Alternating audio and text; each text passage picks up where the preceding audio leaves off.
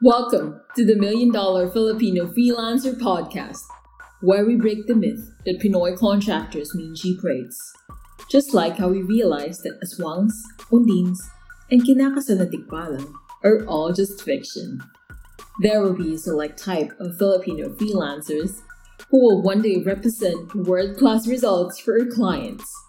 Hosted by Neil Reichel, a Pinoy freelancer, agency owner, and entrepreneur who have seen it again and again that charging what you worth is not about race or heritage. It's all about the value you deliver and finding out what our clients really need. This is not for you if pabebe ka, nana feelings mo, and pavictim ka. If you want to know the working strategies on how not to be a purita and position yourself during conversations where you don't need to explain what you charge, then we invite you to subscribe and watch out for our weekly episodes. Oh, tama ng overthinking. Let's start? Let's go. Proceed with caution.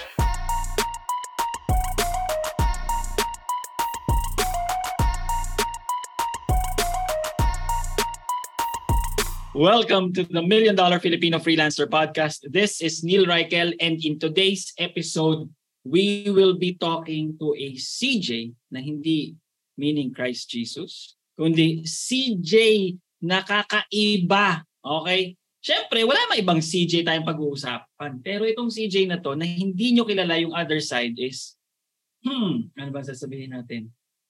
Parang Neil na uminom ng Cobra at saka Kopi Ko Black na 5 tasa. Tapos gigil na gigil sa pagiging pabebe mo, yamot na yamot sa'yo, tapos may dalang palo-palo. Alam mo yung batya? Tapos yayari kang ganon, hindi natatakot, okay? Pero, before natin siya interviewin before natin i-highlight yung Facebook group niya na milyones sa halos na tao, to be specific, hundreds of thousands of people, okay? Introduce muna natin yung co-host ko. Siyempre, the one and only, the anomalya of the anomalya. Ang may pa-reveal pa pala na isa siya sa mga produkto ng guest natin today. Diba? Ang taong ito na akala ng lahat ng mga tao ay walang luha. Okay? Walang luha sa katawan. The one and only, Miss Corina Obrero. Hello, Hi, Bashers! Hello. Teka lang bago ka umarangkada na naman mo pinagsasabi. Correction lang. Anong uminom ng 5 kopi ko? Coffee ang ininom ni Madam CJ. Saglit ko pa nga, sasabihin ko nga. Kasi nga, Coffee. Buti na lang, okay? Maling brand. Okay. Walang kwenta nga yung kopi ko nung ininom ko yung Coffee. Okay. So game, syempre. Ang guest natin, okay? Akala ng maraming tao is itong taong ito ay nagsimula bilang rumaraket-raket. Pero ang taong ito merong pangarap, may klarong gusto sa buhay. Ang taong ito is no other than the entrepreneur, the visionary, the taong walang inarte sa katawan. Well, we'll find out. The one and only Miss CJ Cajoles. Hello! Magandang hapon, everybody. Magandang hello, Bashers! Yun! Marami tayo niyan. Hindi tayo nabusan yan. Hi, Bashers! Salamat sa mga Bashers. Nagbibigay ng engagement sa ating mga I know, yeah. Congratulations sa podcast na to. Grabe, one of the breakthrough ng Philippine entrepreneurs and freelancers talaga. Thank you so much for this initiative, guys. Salamat. Okay. So bago ang lahat, kung hindi mo pa kilala si Ma'am CJ Cajoles, stalk mo na yung profile niya. Check mo na yung Facebook group niya. Kung gusto mong makaintindi how a franchise business works, ito ang best person to talk to. Okay. Ma'am CJ, unang tanong. Kailan ka huling naging pabebe? Nagkaroon ng feeling na pabebe? Yung nag-iyak-iyak ko. Or nangyari ba yun sa'yo ever? Siguro matagal na yung pabebeng-pabebe. Doon lahat naman siguro tayo dumating sa ganun, yung parang feeling special, feeling yung reyna ng lahat, ganyan. Pero kasi pagka alam mong walang sasalo sa'yo kundi ikaw lang, you will really pull yourself together. Tapos Hindi ko alam kung bagay ako sa format na to. Tingnan natin mamaya mag-coaching tayo dito nang wala sa oras. Pero matagal na, siguro lahat tayo dumating at some point sa mga pabebe level na ganyan. Pero siguro dala na lang din ng mga training natin, ganyan, and mga pinagdaanan. Yun, you will realize na pag pabebe ka, wala kang pera. Yun talaga. Oo. Easy. Agad unang tanong, agad? Nahimatay agad yung mga tao. Oo, nahimatay agad. Ma'am CJ, ito yung tanong. Okay. Siyempre, medyo maalala mo pa rin yung last pabebe moment na yun. Although, if matagal na, ano yung ginawa mo, ano yung breakthrough that time na yun, and what was that pabebe moment na yun? Anong dahilan? Marami kasing instances din na gano'n na you feel like you're a victim, tapos you feel like you need to blame other people for your failure or your mistakes, ganyan. There was one in 2021 na hindi naman siguro super pabebe type, pero nasaktan talaga ako dun sa mga losses ko. 2021 was one of my worst years talaga. I lost millions. I think meron akong isang post na ganyan sa Facebook account ko na talagang naging vulnerable ako kasi I think a lot of people can relate to that. Yun yung kasagsagan ng mga NFT games, ganyan, mga trading, ganyan. So, I lost a lot. And then, I didn't know na yung post na yun will relate to other people. So, minsan parang at some point nagagalit ako kasi yun nga, nawalan ka ng pera sinong hindi matutuwa. Ganun. And then I realized na ikaw yung gumawa nun talaga sa sarili mo. So, I learned a lot from that mistake talaga. Kasi hindi lang isa mga 3 beses, 4 na beses yata yun na iba-ibang scenario. So, yung 2022 ko is like pagbangon team na siya, ganyan. So, tatanim-tanim ulit. So, medyo mahirap pero ganun talaga. Papaluin ka talaga pag pasaway ka. Okay. Kaya natin tinatanong yung last pagiging na pabebe is because a lot of the listeners actually are going through it or recently have been through it and hindi pa nila alam kung nakabangon talaga sila sa pabebe moment. Kanina si Corina, she was talking about siguro one of her vulnerable moments when gusto nga daw niyang mag-resign and that moment she saw yung email ba to? Nakita mo, Corina? Email ni Ma'am CJ talking about off you. Diba? So off you and then right there, nasa kantin yata siya noon. You can tell more about this mamaya, Corina. She said, I'm signing up, magre-resign ako. Okay? And siguro akala lagi kasi ng mga tao, yung getting out of a pabebe moment is parang siyang runway na kailangan napakahaba, madaming preparation. Pero para sa akin, ang paglabas sa isang pabebe moment is just a decision. Ayoko na, bangon na ako. Kagaya nga ni Ma'am CJ, etong 2022, ito yung pagbangon ko. Diba? Ito yung bawi ako. And speaking of bawi, ito yung mga paborito. Ma'am, nung May, kita ko mga post mo. Oh naman. Talaga naman. Naputakti ata si Madam. Sino? Ako ba o si... Madam, ikaw ang bida. Hindi na natin pag-uusapan ang political views na kung anong gusto natin, diba? Okay. Pero sasabihin ko ito, Ma'am CJ. Kung ang lalaki, syempre, merong testicles, diba? Ikaw, Ma'am CJ, kung maglakad ka, grabe, as in ang laki. Parang tabi kayo. Ito, tutot ko. Grabe. Kahit ako, lalaki akong tao, parang, shit, hindi ko kaya yan. Ganon ba? Totoo lang, kami ni Neil, that time, wala kaming pinost. Anything. Walang makakaalam ng political views namin. Pero si Madam CJ, she was so open about it. She was proud. Ipaglaban ko ano yung pinaniniwalaan niya. And I think medyo nakakatakot siya in a way. Kasi she has a big following. Yung group niya pa lang parang sabi ni Neil 100k, 300 na ata. 330 na. So, ang daming taong nakatingin, nakaabang in a way, diba? Influencer talaga. Tapos naging matinding side ka, no? Sumaid ka sa isang Actually, question na ba yan? Saan ko kinuha? Saan mo nakuha yung tapang mo na yan? Siguro sa paulit-ulit din na bashing. Alam mo yun?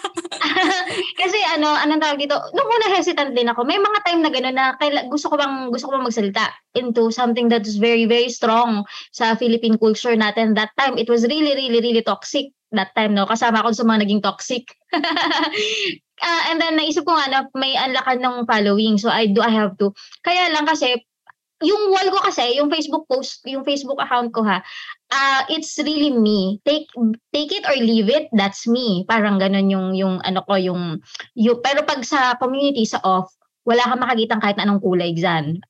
Kasi talagang non-partisan yung off. I made sure na lahat ng mga magpo-post dyan, even me, hindi kami nagpo-post ng kahit na So separate yung it's just that naka-public lahat ng mga posts ko for my followers. Ngayon yung courage kasi yung iba 'di ba may mga influencers na gumit na talaga na minsan tinatanong sila na ano ka pula ka ba o ganyan. They don't say anything. But ako kasi siguro nga very pro ako dito sa kabila, and bago kasi yun, I was an activist nung college. So may talaga ako, may pagka-political kiame din. And then na-realize ko, ang dami rin kasing nakaka-resonate na, ma'am, thank you for raising our voice. Parang gano'n na, yung iba natatakot magsalita. Pero kapag nakakita nila yung post ko, they can resonate na gustong-gusto nilang i-share, pero hindi nila ma-share. So nakiki-emoticon na lang sila. So parang at some point, I became a voice of this particular group of people. Ganun ko siya tinignan. So ngayon, kung ibabash mo ako or you're gonna hate me because of what I believe in, then so be it. Parang ganun yung feeling ko noon. And thankfully naman, mas marami yung naging followers dahil kasi kapag talaga yung you just have to embrace it parang wag mo na lang, some people would fear na, pero kasi kung ang naniniwala kasi ako, I will attract the people that are resonating with my voice as well. Kahit ano pa yan, mga political, entrepreneur, business, freelancing. If you don't believe in me and if you don't believe in the same way I do, then okay lang sa akin you unfollow me. It doesn't matter. Hindi ako, oh my God, nawalan ako ng 10 followers, gano'n. Hindi ako gano'n eh. Siguro kaya lumaki din yung off. I don't care kung 5 na lang yung natirang followers ko. So long as nagkakaintindihan tayo, ayos lang sa akin. So yun, thankfully, nakita nila yung strong presence doon na, okay, this is somebody I wanted to follow. So yun, mas lumaki pa nga yung yung followers nung May, ganyan. So, ganun ko siya tinignan.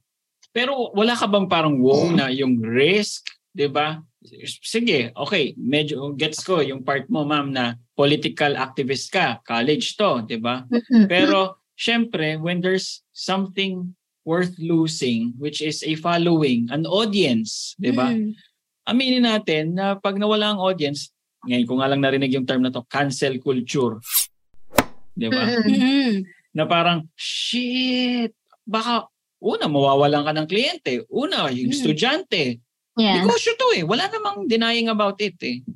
Wala bang ganung klaseng worry? And hindi lang siya during that time, hindi lang naman siya about clients or potential sa business side eh. Even friends. Family, relatives. Diba? Yun.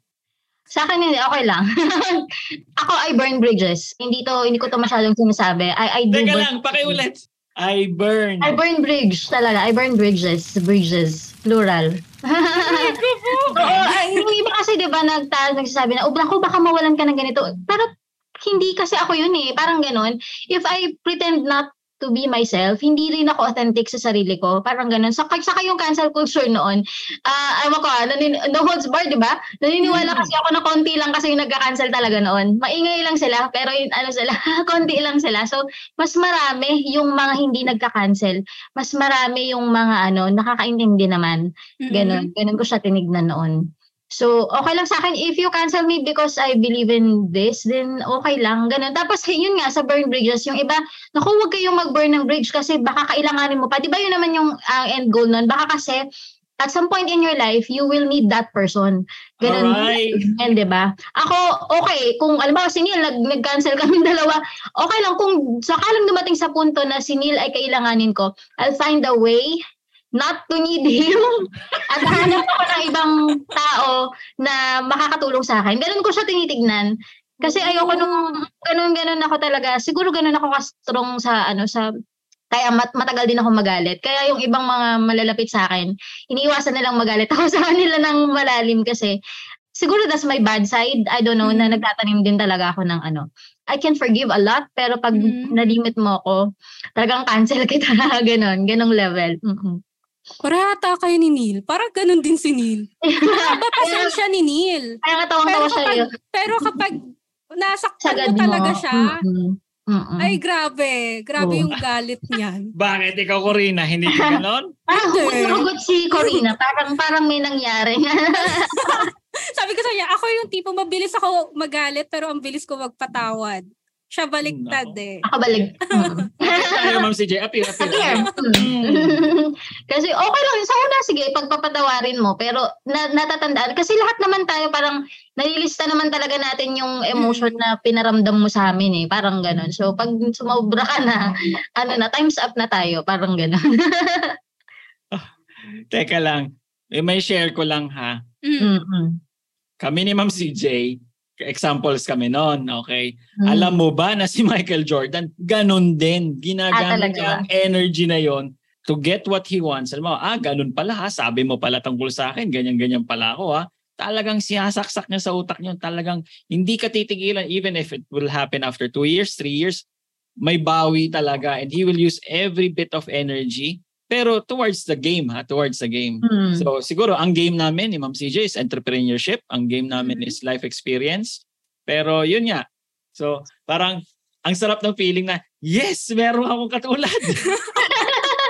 At hindi mo siya kailangan, di ba? Kasi yung iba, yun naman talaga, why do you not burn bridge?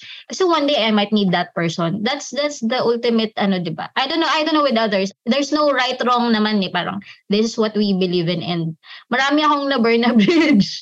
Kasi I'm done. Parang ganun. When done, it's done. Parang ganun. Hugot.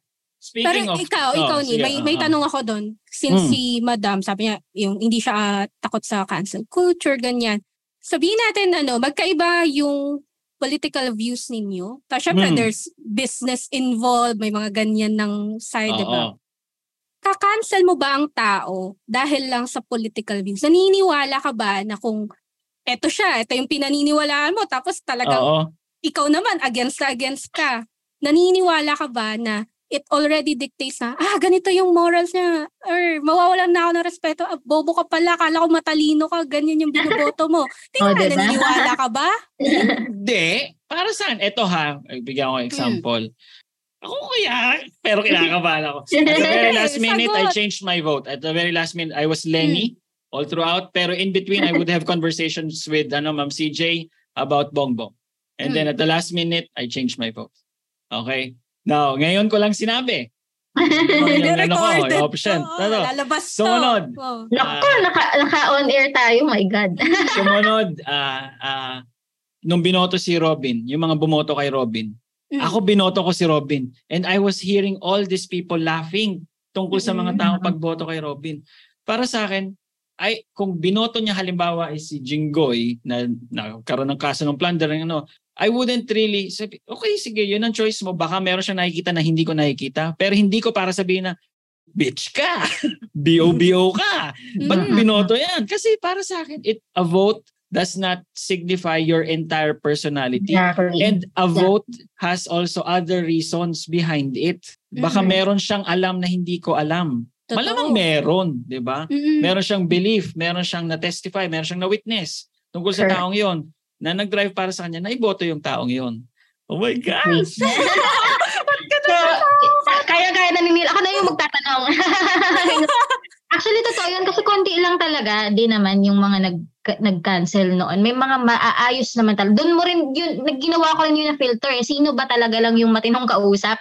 Actually, marami naman. Hanggang ngayon naman na natatakot nga sila minsan lumapit sa akin kasi I thought parang yung political view. Sabi ko, okay lang yan kasi may mga iba nga nagpapapromote pa ng event nila sa akin after election ha. Wala kaming samaan ng loob kasi kung wala ka namang ginawa sa akin ng masama talaga personally. Sa amin kasi walang cancel culture, sa ibang tao lang naman nagkakaroon ng. Pero ako, okay lang, kausapin mo ako kung yan ha, yung mga you can always reach out for as long as you did not do anything offensive. sa amin. Walang ano. Hindi Part ka yun ng naman, diba? Hindi naman binastos yung pagkatao mo. Hindi ka naman. But I did cancel some people na sobra din talaga yung out of the line na. Yun, mga ganun. You draw the line on those people talaga. Speaking of drawing the line, ito pinag-uusapan namin kanina nung hinahatid yung anak ko sa school. May mga tao kasi, di ba, tayo nangangarap tayo. I think we are entrepreneurs talaga, disguised as freelancers. Kumbaga, yung freelancing is just part of the journey ng entrepreneurship natin. Underneath everything is we're still entrepreneurs. Okay? Ang entrepreneurs, matataas mangarap. They have goals, they have dreams, they have visions, di ba? Ang sad part is their families, their friends might not share the same goals and visions. And then sasabihin ng mga families nila is, wag masyadong mataas ang pangarap. Masyadong...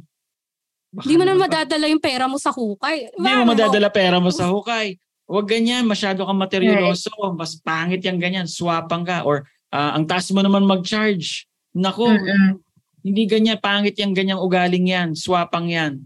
Anong masasabi mo tungkol doon, ma'am? Lalo doon sa mga family members ay yung kasama mo mismo sa bahay. And we all know naman, marami sa atin may biyenan sa bahay, may kapatid sa bahay, may hipag sa bahay, may bilas at kung sino pa sa bahay. Yun. Anong masasabi mo sa kanila? Hirap talaga. Siguro ako blessed ako na wala akong mas strong yung support system ko sa family. Pero may mga ganyan talaga na dami ko ring estudyante ganyan na gusto nila mag-freelancer or e-com. Pero yung asawa niya mismo yung, so hindi nila alam na nag-enroll sila sa course ko, ganyan. Siguro ang masasabi ko lang, diba, no? They're strongly against. And it's so hard na umikot sa isang household na yung kasama mo neg-neg. Ganyan. So, ako ang naisip ko doon, yung vision mo is really for yourself. There are walks, there are paths na ikaw lang mag-isa yung gagawa. Even though wala kang support dun sa household, it's really gonna be harder for you. But the vision was given to you kasi ikaw yung magiging entrepreneur, hindi naman sila.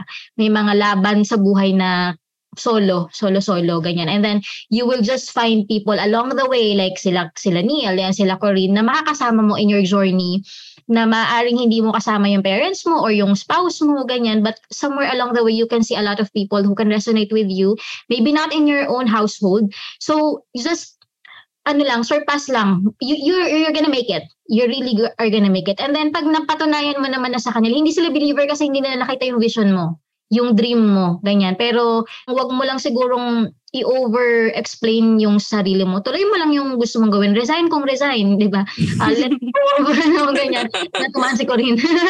And then, pag nakita naman nila na mas okay ka na, kasi yung freelancing sa atin and yung pagiging entrepreneur, ang daming myths sa Philippines, di ba? Kasi we were born to become employees. Yun yung turo sa atin for many, many decades. So just let go of that. Mahirap kasi yung emotion attached sa kanila kasi mahal mo yung mga tao na to. Pero pagka nakita naman nila na, oo nga no, tama ka nga no, mas malaki nga pera dito no, pera, team pera. Yun. Ako kasi talagang ambisyosa ako. There were times na I thought it was wrong na maging ambitious sa pera. Pero marami pa ring tao hanggang ngayon, ang thinking nila is masama ang maging ambisyosa. Yes. Oo. Kasi they thought, yun yung wrong money beliefs. Sa mga nakikinig na sabi nila, di ba, you might encounter this a lot of times that money is the root of all evil, di ba? But that's wrong. The love of money is the root of all evil. Money is neutral. Money may be good or bad. It depends on how you use it. But it's a neutral energy. So, yung love mo doon, yung attachment mo doon, yun yung nagiging masama. But walang masamang maging maging ambisyoso o maging milyonaryo, ganyan, maging milyonarya. Kasi mas marami kang blessings na matatouch na lives kapag ikaw yung meron talaga. Lalo na kapag generous yung naging millionaire at naging milyonarya. You could help a lot of people. So, parang wag nating ilimit yung sarili natin, okay naman na ako, masaya naman ako sa ganitong kinikita ko kasi hindi mo naman nga madadala sa hukay yung pera. Well, hindi pinapadala sa'yo. Yan dito. Dito lang yan. Tapos spread. Your purpose is to really bless other people. Ganyan. Kasi lalo na pag nagka-COVID na naman, who would know na may bagong pandemic na naman, we're still in pandemic. Paano pag may pangalawang blow na naman, di ba? At wala kang pera, di aasa ka sa ayuda, di ba? So, you take care of yourself. Easy. Rico, grabe, tinamaan yung mga tropang 4-piece. Kumusta kayo dyan? Grabe. Tropang reband. Tapos pinang-reband lang yung pera di ba? Ay, oo. Yung maganda doon Si Neil wala ipang re-reband. Hinga muna. Mga 4-piece, tapos pinang-reband. Di ba nakakamot? Hindi. Corina, tawag dito. Kanina, before yung interview, kwento mo kay Ma'am CJ na you already had a stable job. And ang ayaw mong gawin niya is awayin ka ng pamilya mo kasi you quit the stable job. Diba? And I think the same goes then for a lot of freelancers who are going all in o kaya going into entrepreneurship and telling their partners o kaya sabihin nila, ma, okay to. Eh, nasa na yung pera? Okay to. Isang taon na, nasa na yung pera? Totoo naman kasi ganun talagang nangyayari. Hindi ka ba natakot noon, Corina, na ikaw makakarinig ka ng ganun? Yung the perfect word ba, ngangaw-ngawin ka sa bahay mo? Hindi. Ginusto ko yun panindigan mo. Hindi, seryoso. Kasi nga, ang reason ko na, I was getting paid well nga At nakakatawa nga naka-line up pala ako for promotion, may pa-increase, may pa-iPhone. Di ko alam na may ganun pala. Tapos, kailangan ko nang umalis kasi hindi na nga ako masaya dun sa direct manager na iba kasi lahi niya parang may cultural rin. Difference. Okay. So, masyado siyang gusto niya kapag ganito, paiba-iba yung plano niya, gulo-gulo niya kausap, wala siyang sistema. Alam mo naman yan yung mga ayaw ko, Neil, diba? Paiba-iba. Hindi, pero yun, hindi ako natakot kasi sabi nga ni Madam, diba, minsan hindi naiintindihan ng pamilya mo or mga tao sa paligid mo. Nung nag-enroll nga ako dun sa OFU, tapos yung kung paano siya magsalita ngayon, yung ganyang way na sabi ko, nagka-hope ako na parang, oo, nag-enroll ka, pero yung nakahanap ka ng mga taong iba yung mindset. Yes. Nagka-hope ka. Sabi ko, lumakas talaga yung loob ko. Sabi ko, ay, gagawin ko to. I will make this work. Kahit pa sabihin natin, welcome call pa lang naman yung na-attendan ko Wala pa naman talagang tinuturo Imagine explaining it to my manager na, magbe-business po ko. Anong business, Corina? Basta po. Hindi ko pa alam. Oo, hindi ko pa alam. Pero basta po, I will make it work kahit wala pa akong pampuhunan that time. Ganon. Yes. May isa pang sinabi kanina si Ma'am CJ, and it's very rare that this would come from a course creator. Hindi ito puro puri hindi puro sip-sip, puro bola kasi syempre si Ma'am CJ yung guest natin. Pero totoo, bihira to. Yung kayang sabihin ng isang course creator na hindi, marami rin namang hindi naging successful sa OFU. Nung sinabi niya gano'n, parang eto na naman siya, eto naman, lalakad na naman siya. With all the balls, I mean, hindi siya natatakot yun na about opinions of others. Kasi siguro nga, merong mga proof katulad mo, Corina, na sinasabi na, hindi pangit yung program, ikaw pangit yung ginawa mo, pangit yung hindi mo ikinilos. Hindi mo sinulit. Ngawa ng ngawa, hindi naman sinulit. Maarte. Ma'am CJ,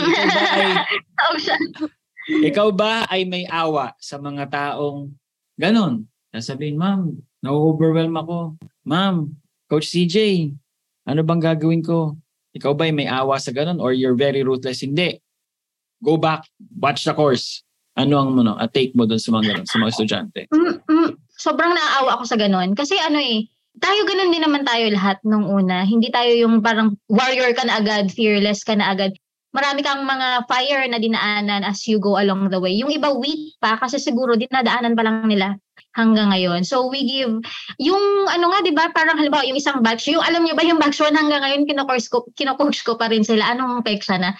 Kasi parang, ang commitment ko sa kanila for as long as I'm here at okay pa, may momentum pa, you can always talk to me. Kasi yung iba, kailangan lang talaga nila ng guidance.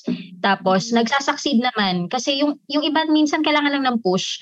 As a coach, your job is to push them talaga. You as a mentor, you take, parang ipakita mo sa kanila that you believe in them. So, kahit hindi sila naniniwala sa sarili nila, there's somebody out there that believes in you na kaya mong gawin yan. So, minsan, yung part ng pagiging mentor, yung nagiging vulnerable sila sa'yo na, ma'am, hindi ko na kaya, ganyan. So, you talk to me. So, that's why ang kabilin-bilinan ko sa mga mentees ko, before you give in, before you really like, ayoko na, throw in the towel, ganyan, you talk to me first.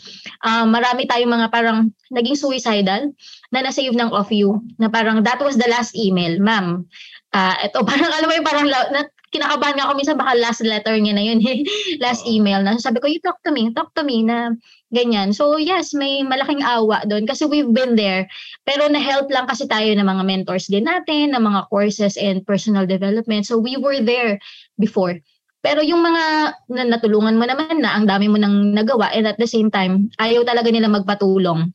Yun na yung okay, sige, parang I've given my all na. Ganon. So, both. Alam mo ba hanggang ngayon, so 'di ba, there are coaches who preach about the things that they do, 'di ba?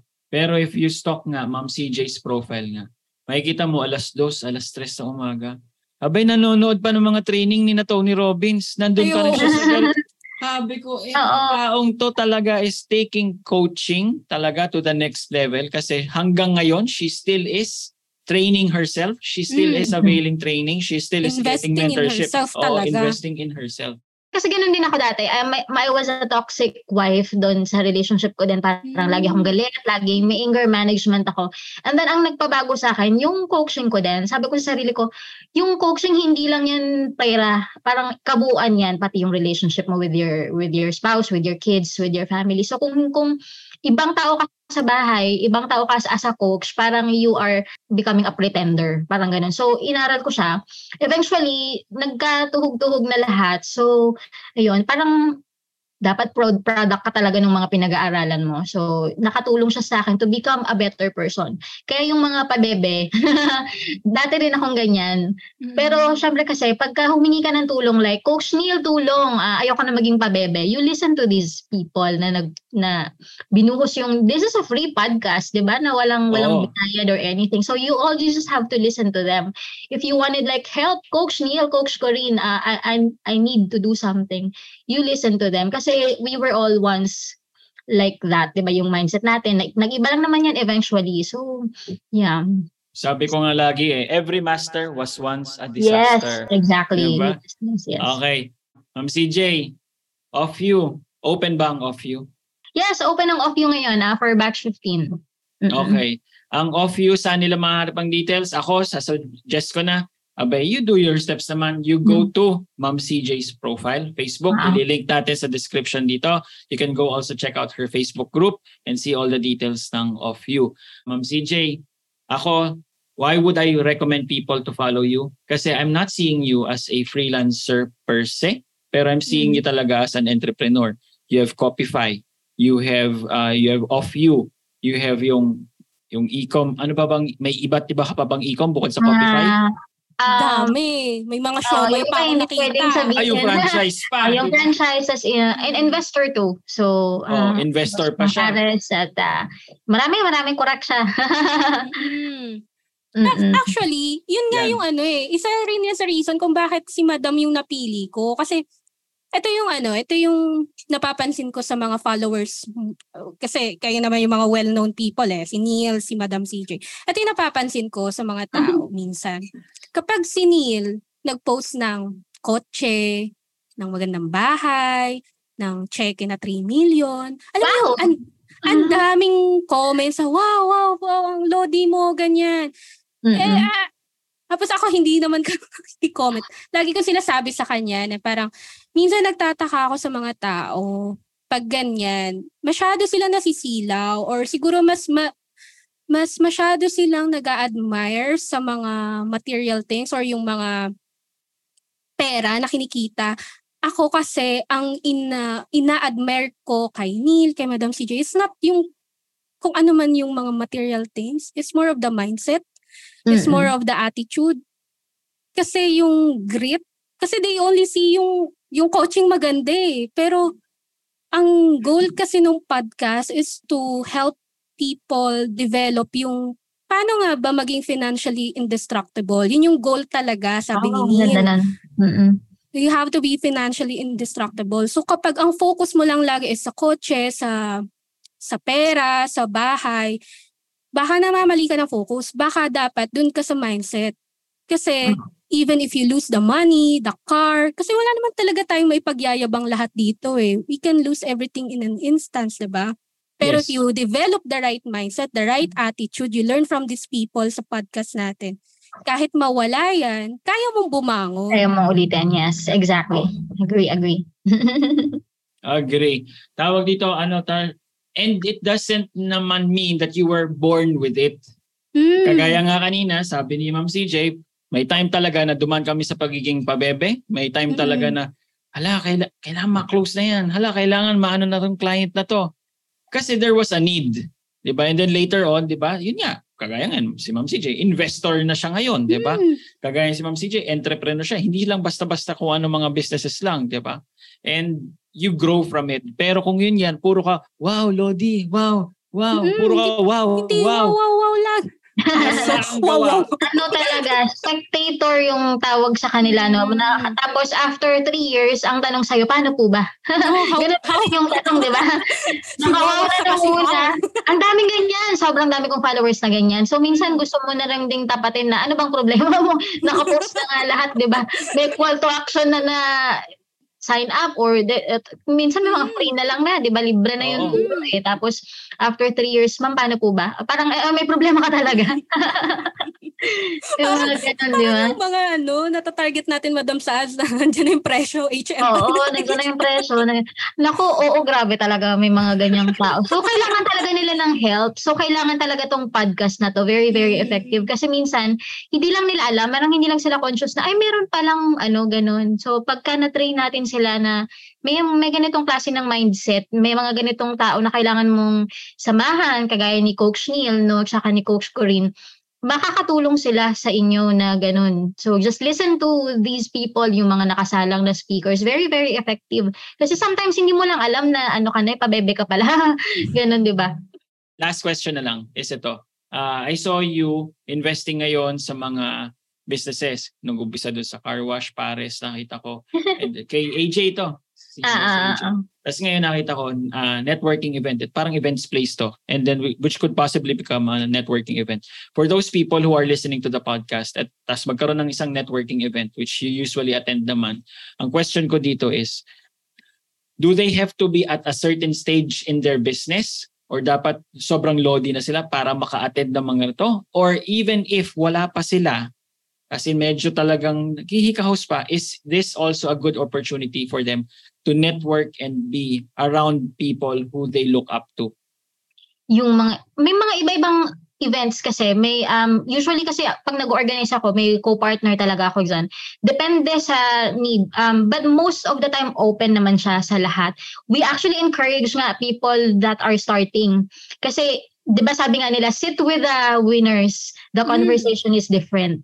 So minsan, iba lang talaga yung kailangan mong samahan. You change your network para mas umangat ka. Kaya gustong-gusto ko si Coach Neil kasi mas mapera sa akin yan eh. Yung 'di ba sabi nila, kung ikaw yung pinakamagaling dun sa room, you are in the wrong room. Kasi wala nang i-offer sa yung room na yun, ikaw na yung pinakamagaling eh. So naghahanap talaga ako ng community na ako yung pinakamahirap. Yung parang ang gaganda ng coach nila, tapos feeling ko maganda naman yung coach ko, pero pag tinabi sa kanila basura. Ganon yung levels. Sabi ko nga sa inyo, okay lang maging ambisyosa eh.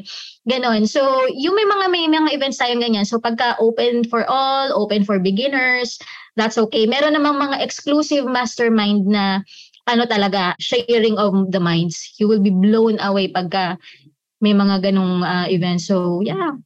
At saka, lastly, sa Pilipinas pa lang, napakaraming pera. Agree. Sobrang agree. Mm-mm. Kaya ang aking call to action dito is, paborito ko dito is makinig ka, sumunod ka, follow mo si Ma'am CJ. Okay, marami kayong mapupulot. Hindi lang sa malaking testicles. Ma'am CJ. Okay, kasi yung pinaghuhugutan ng tapang niya, merong naka-back up, okay? Merong mindset, hindi lang puro dakdak lang. Hindi mo makikita sa araw, pero yung gabi, yung puyat, yung training, yung mentorship, makikita mo, dagawa, di ba? Yung nasunog nung 2021 tapos bumabangon nga ulit. Ang tawag nga nila, di ba? Yung Phoenix, di ba? Yun ang tawag nila doon. So yun. Corina, ano paborito mo sa podcast na to? Sa interview natin na to?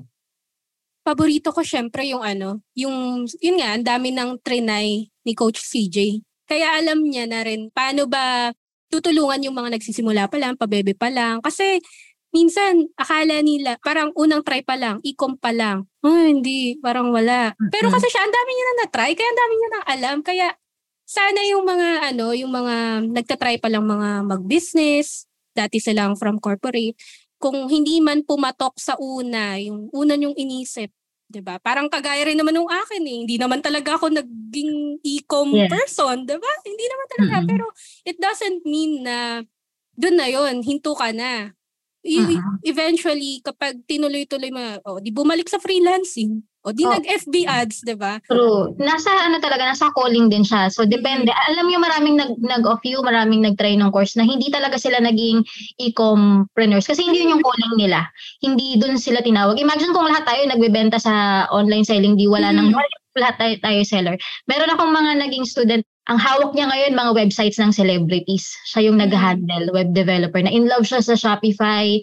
Sa akin niya unang na-encounter yung Shopify. Tapos eventually, I'm just not allowed to say the names of the celebrities, pero kilala niyo yung mga celebrities and of you ang may handle niyan.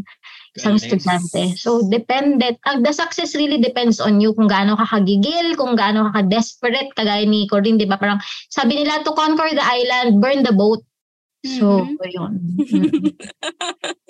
Huwag kang maging pabebe. True. Okay, maraming salamat. Gusto mo talaga gagawa ng paraan. Yes. Correct. Ikaw, Neil, ano favorite mo? Ang favorite ko, actually, kanina sabi ni Ma'am CJ, yung burn the bridges. Ako, I do not burn the bridges.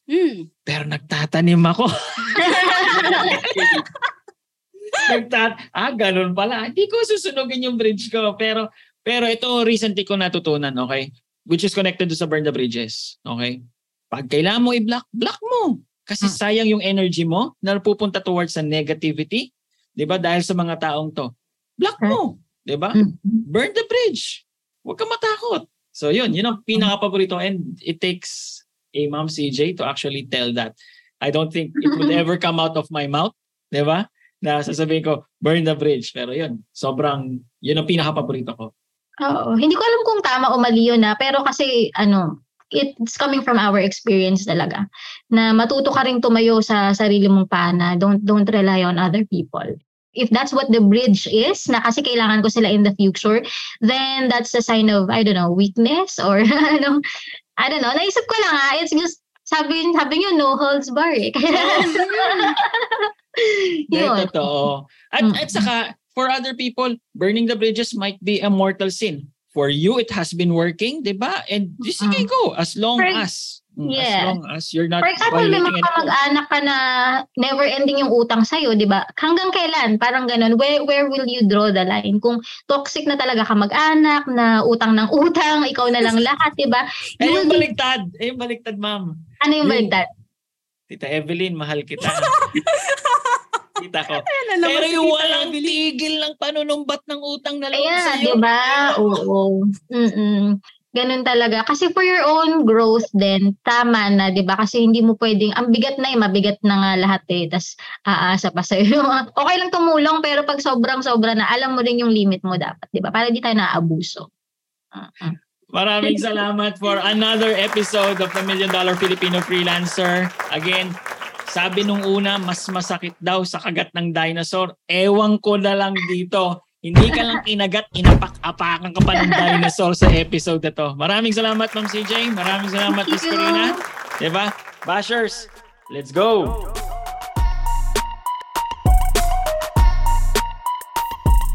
Yo! Congratulations! You have survived another episode of the $1 Million Filipino Freelancer podcast. If you want more Sabunutan ng Feeling session, go download all the other episodes. If talagang hungry ka for more of our content, go to our Facebook group. It's linked in the description below. You can also tag us on Facebook and Instagram kung meron kang topics that you would like us to discuss. If gusto mo kang i-shoutout, okay din kami. Adios!